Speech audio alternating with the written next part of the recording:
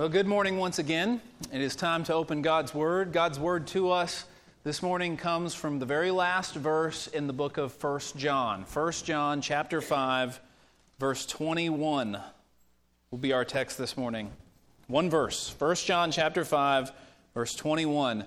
This is our last sermon in our series on 1 John. And I cannot tell you what a beautiful feeling that is for me, having spent years and years and years dreaming of preaching through a book of the Bible myself, all the way through. And now we come to the end of 1 John, having hit every single verse in this wonderful book. What a blessing it has been, at least to me, and I hope to you, to go through this book together and to hear God's Word for us. I want to give you kind of a roadmap for the next few weeks and months of where we'll be going after we finish 1 John. We'll have a couple of Sundays here upcoming where we'll be preaching on texts that have to do with the Christmas season and the coming of Christ. So we're going to hit a couple traditional Christmas texts in the next couple weeks.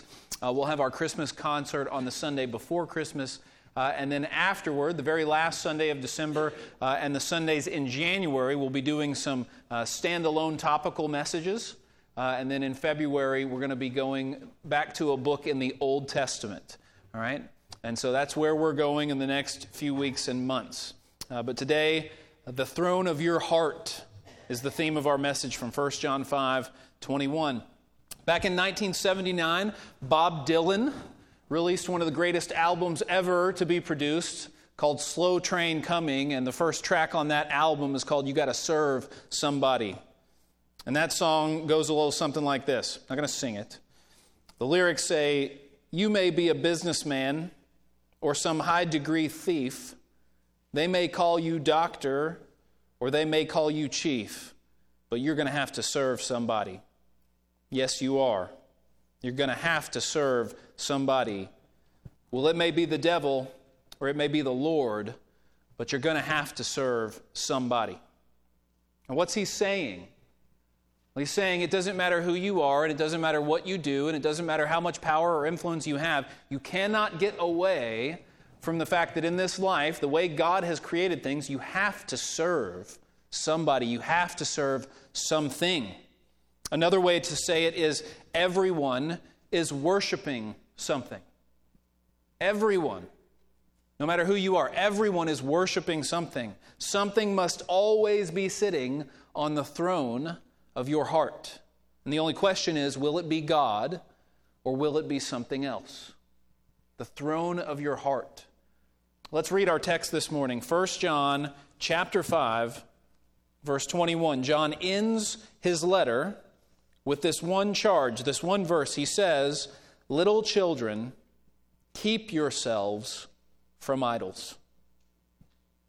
Little children, keep yourselves from idols. As he has often done in this book, John refers to his readers as little children. He has a pastoral heart from the very beginning of the book. These are his children in the faith, so to speak. And he is trying to look out for them as a parent would a child. And he says, keep yourselves from idols. Now, I'm taking this verse and I'm taking it by itself to address it, because some, as you read through the last chapter of 1 John, some see this as kind of a disjointed verse. All of a sudden it comes out of nowhere. After all of the themes that we have covered, all of a sudden he says, keep yourselves from idols, and then boom, it ends. It's almost a mic drop moment, so to speak, but it's connected. It's connected with the whole rest of the book. Think about a book where the whole point is to help us to know whether or not we are genuinely saved. It is fitting and proper to end such a book with such a theme with the charge, keep yourselves from idols. And so this morning I want to address three questions that this verse brings up to us. Three questions. Number one, what is idolatry? Number two, why are we so prone to it as human beings? Why are we so prone to idolatry? And number three, how can we keep ourselves from it? And so first, what is idolatry? What is idolatry? Is idolatry taking a block of wood or a big piece of stone and carving it and fashioning out of it some kind of statue and then setting that up to worship it? Well, it can be.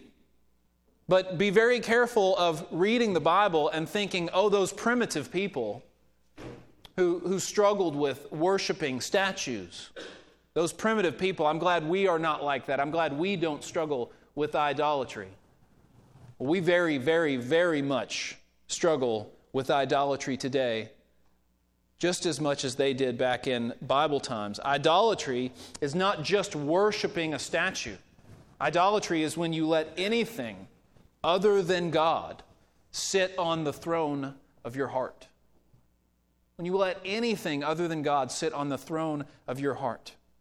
Now, it's easy to look at others and spot their idols. It's easy to look at others and spot theirs. Much harder, though, to spot your own. You see, in big cities, in metropolitan areas, because of where we live, in small town Bible Belt America, it's real easy for us to look at the big cities and the metropolitan areas and to think, wow, I'm really glad that we don't worship vain things like they do. You know, money, fame, physical appearance, power, influence, fancy lifestyles. I'm really glad that we don't struggle with the idols that they do, because we're not like them, right? But don't ever forget, we're all human.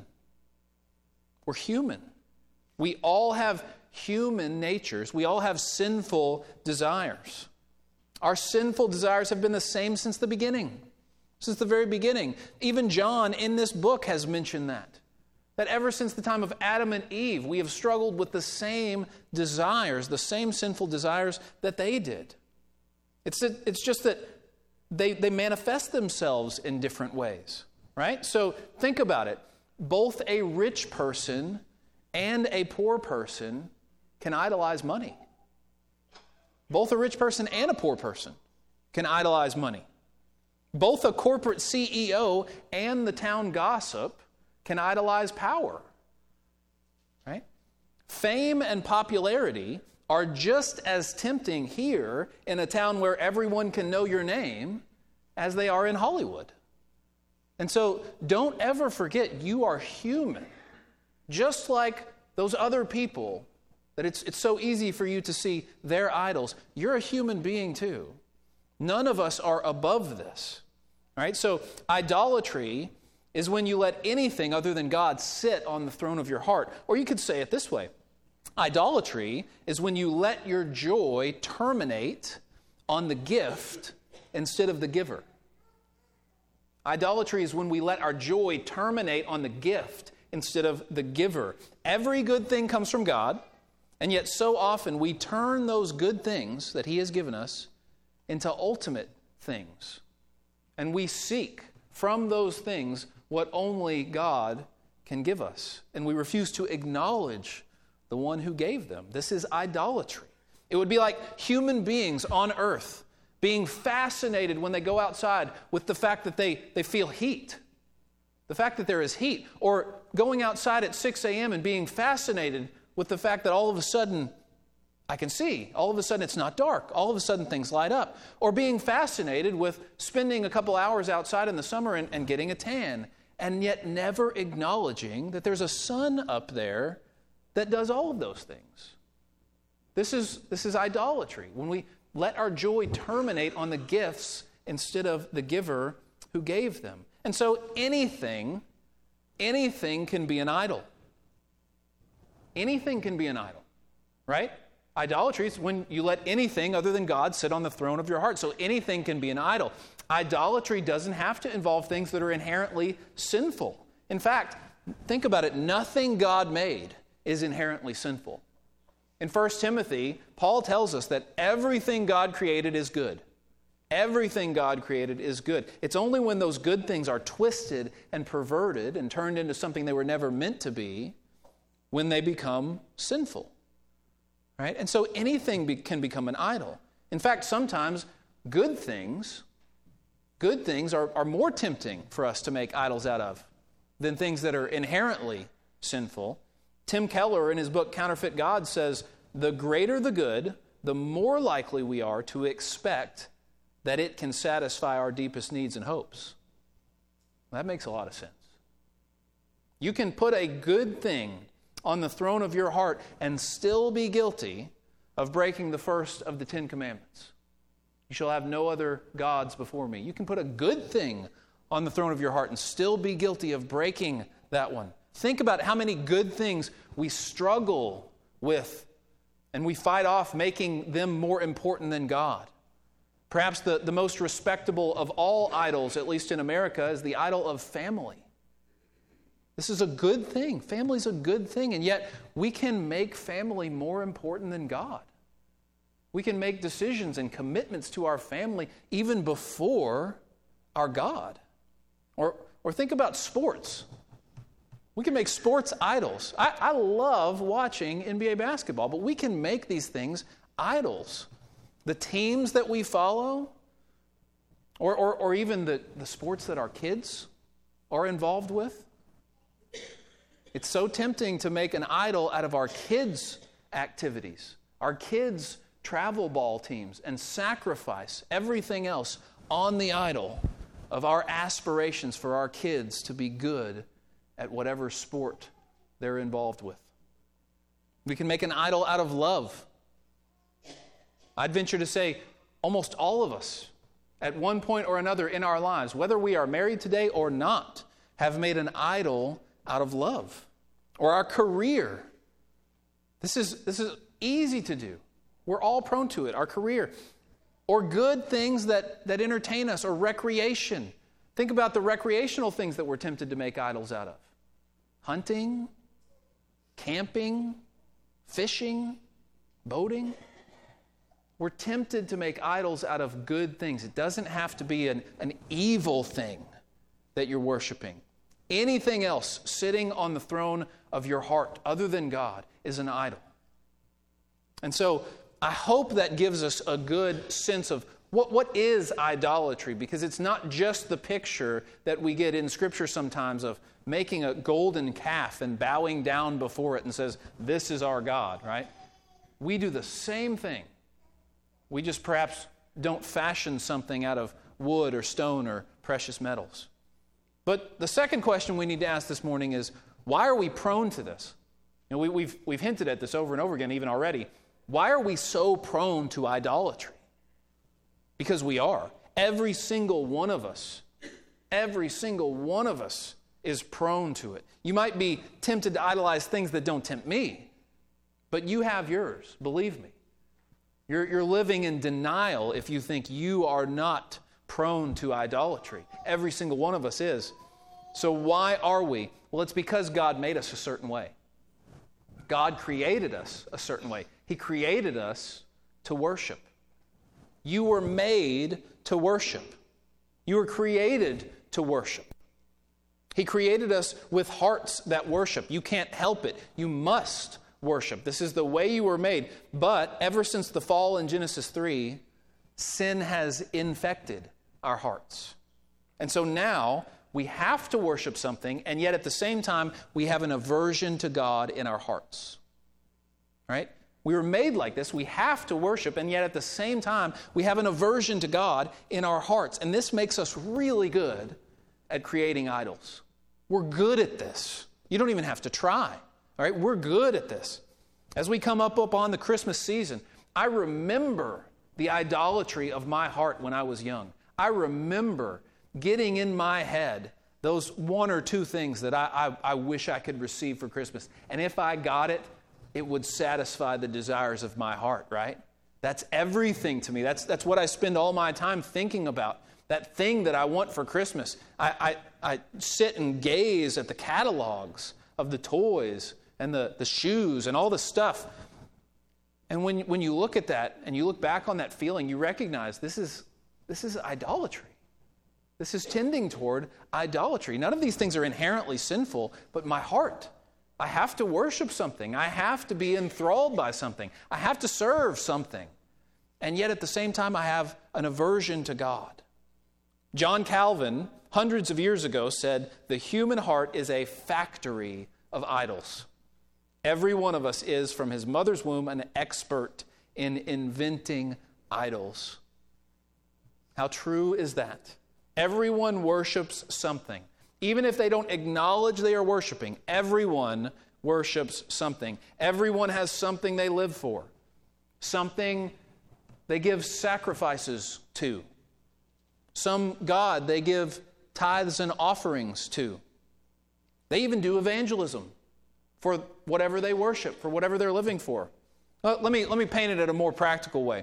Let's think about UK sports for a second. Now, I know none of you would struggle with this, but UK sports, okay, UK basketball, let's say someone is idolizing UK basketball. Is it really true that they could worship that thing? Is that really true?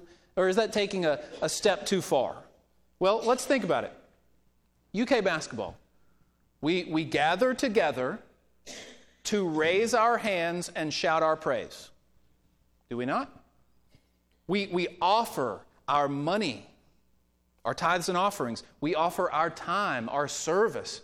We evangelize. We want to convince other people to come and worship the same God that we are. We want to persuade others to believe what we believe about the team. We study and we memorize, do we not?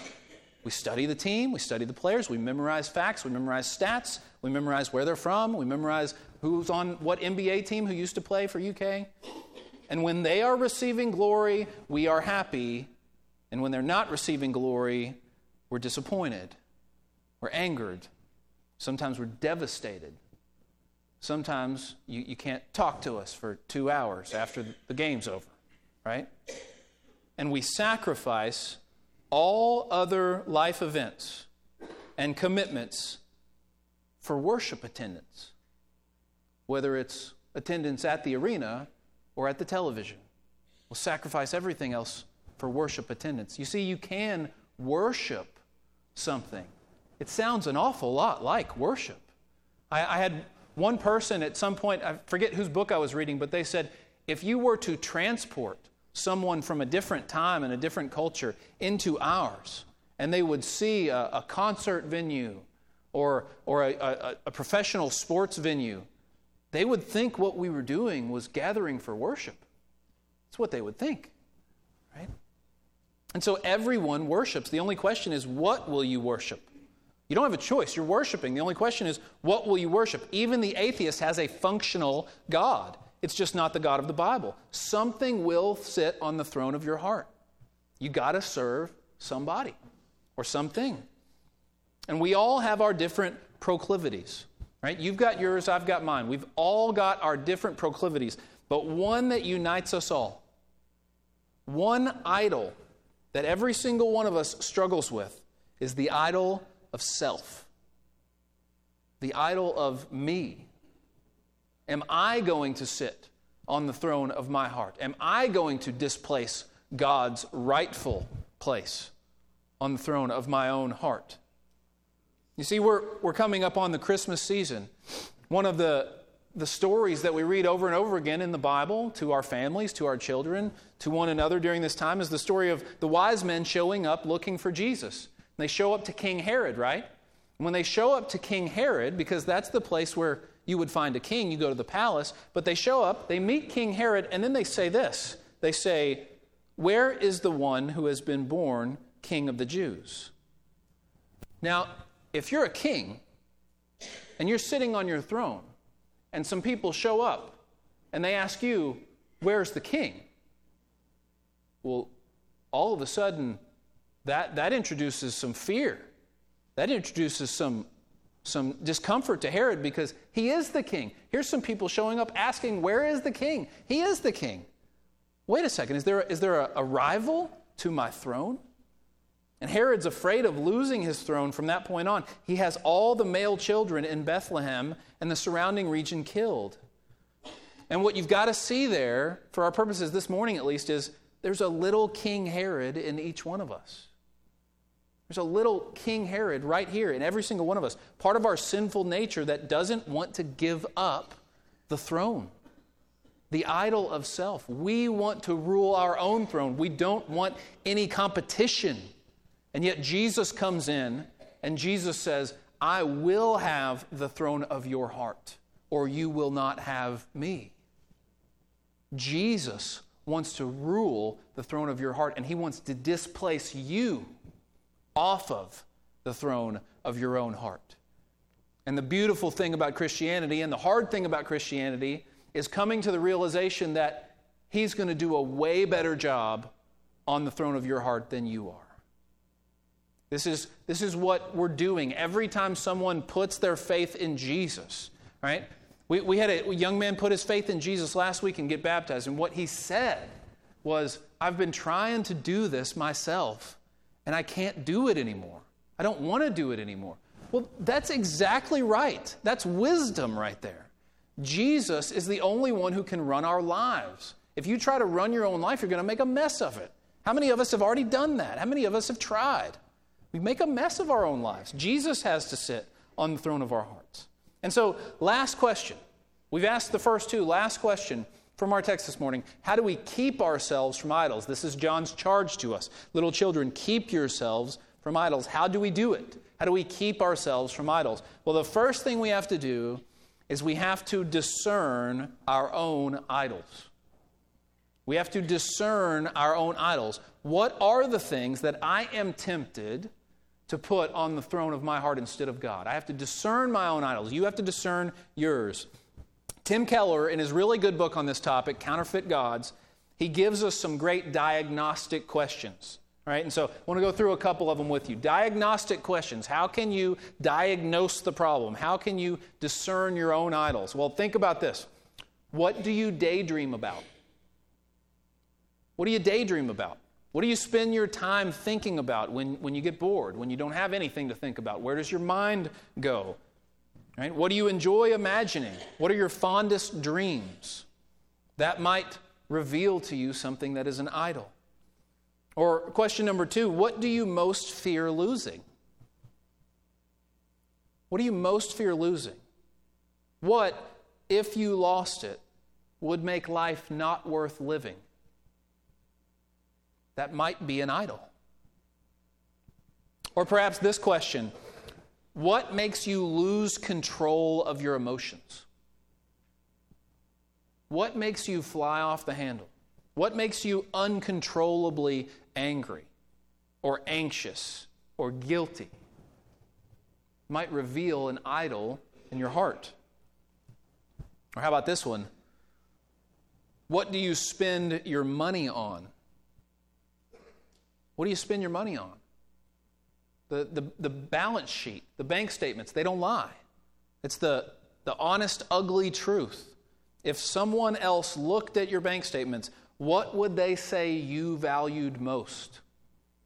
You know, we can say, oh, of course, God. God is the thing that I valued most. But what if someone looks at my bank statements? What would they say I valued most? Or finally, now it's time to step on some toes. What are you willing to miss church for? Sunday morning attendance can reveal an idol in our hearts. Sunday morning worship attendance. I mean, think about what we're doing here. What are we doing when we come to church? This is not behavior modification time. This is not, nice thing to do because a person in the community who's upstanding and has a good family goes to church. That's not what we're doing here. We're worshiping God. We're worshiping the creator of the universe. We're worshiping the one who is supposedly sitting on the throne of our hearts. We're worshiping God here. And so what are we willing to miss that for? Right? Sunday morning church attendance reveals our idols. Is it family activities? If we have an idol of family, we'd be willing to miss worshiping the Lord for our family. Kids' travel ball, camping, hunting, comfort. Some people will miss it for sleep. Even though the worship service doesn't start till 10 and most people's jobs start at 8 a.m., some people are willing to just miss for sleep. It's comfort. It's an idol. What about Saturday activities? Can't tell you how many times I've heard this. Saturday activities. We were doing so much on Saturday that it affected our Sunday morning church attendance. Sunday morning church is a Saturday night decision oftentimes. Sometimes you've got to give your Saturdays to the Lord so that you can give your Sunday morning to the Lord. But those are just some diagnostic questions to help us. We've got to discern our idols if we want to keep ourselves from idolatry. But second, not only do we need to discern our idols, but we must seek and experience a greater satisfaction in God. If you can experience a greater satisfaction in the Lord than the pithy little satisfaction that idols can give to you, it'll look unattractive in comparison. If you can seek and experience a greater satisfaction in the Lord, because you can look for satisfaction everywhere else. And we do. We look for satisfaction everywhere else, but only God can satisfy the desires of your heart. Those other things cannot give you what they promise. Way back in the 4th century A.D., a very wise Christian man named Augustine said, and he was praying this to God, he wrote it down, he said, God, you have made us for yourself, O Lord, and our hearts are restless until they find their rest in you. Our hearts are restless until they find their rest in God. And it's so true. We can go everywhere else. We can look for love in all the wrong places, and we will not find it. And it's a grace. It's a grace from the Lord that we experience that dissatisfaction everywhere else. Because ultimately and finally it points us to the one and only place where we can satisfy the desires of our hearts. Everything else disappoints. You remember the story of Jacob in the Old Testament? Jacob is a sleazeball, and he runs off away from his brother Esau because he's afraid of him. He runs off to Laban, his family members over here. All right? But Laban's a trickster as well. Right? And so Jacob says to Laban, he's absolutely enthralled with one of Laban's 2 daughters, Rachel. Rachel is so beautiful. Jacob thinks she's the most beautiful woman in the world. And Jacob says, I'll work for you 7 years for free if you'll give me Rachel, your daughter. And Laban says, well, it's better that I give her to you than somebody else, so okay. Well, what happens? 7 years go by, and on the wedding night, Laban, when it's dark and the women have veils over their faces, Laban sends Leah, his oldest, less attractive daughter, to be with Jacob. And Jacob doesn't realize it until the morning. You see, what happened was he goes to bed with Rachel, at least so he thinks, and in the morning, it's Leah. Now, with all due respect to Leah, who has a very high place of prominence in Scripture, right? This is the way life works. When you put anything other than God on the throne of your heart, you go to bed with Rachel, but in the morning, it's always Leah. It's always Leah in the morning. The idols will always disappoint. They will never give you what they promise. You will wake up disappointed time and time and time again. Only with the Lord will you find the satisfaction that your heart desires. Every disappointment in every other idol points us to God. Now, you can't just expel your idols, though. All right? That's only the first half of it. You can't just expel your idols. You have to replace them with a greater satisfaction in God. You can't just expel them. Something must sit on the throne of your heart, right? Something must sit on the throne of your heart. So if this morning you find there's something else on the throne of your heart, you can't just get that thing off. Something else is going to come on. Something else is going to get on that throne. And so you better make sure it's God and not some other idol, because Satan would be perfectly happy for you to kick lust off the throne of your heart only to replace it with power, right? Or money. Something's got to sit on the throne with your heart. So you can't just expel your idols. You have to replace them with a greater satisfaction in God. In Matthew 12, Jesus talks about this principle. Matthew 12, starting in verse 43, Jesus is talking about when an unclean spirit leaves a person who has been demonized.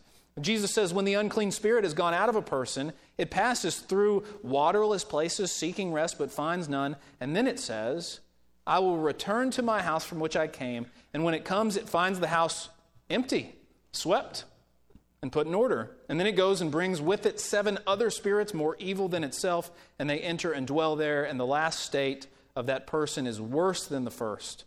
So also it will be with this evil generation. One of the lessons there is you can't just expel your idol and leave your heart to whatever else. something else is going to come in. At every point in time, something is sitting on the throne of your heart. You've got to serve somebody or something. And so you have to replace these idols with a greater satisfaction in the Lord.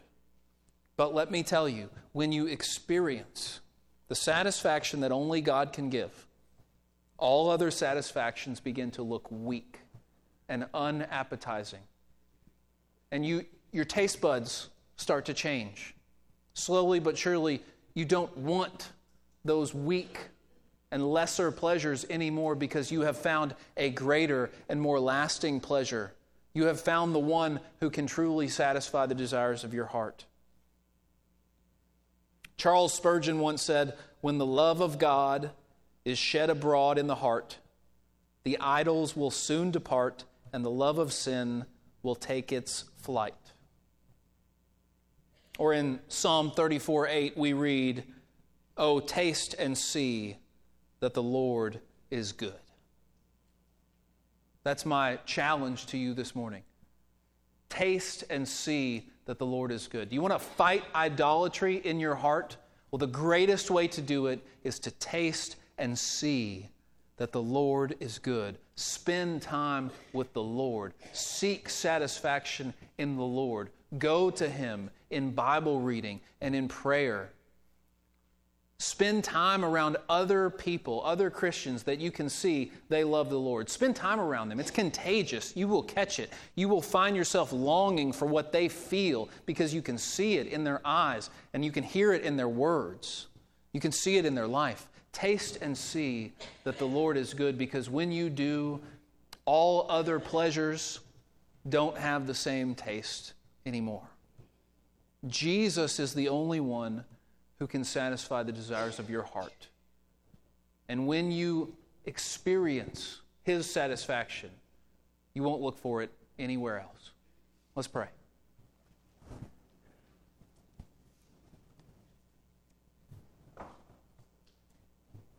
Our Father, we ask this morning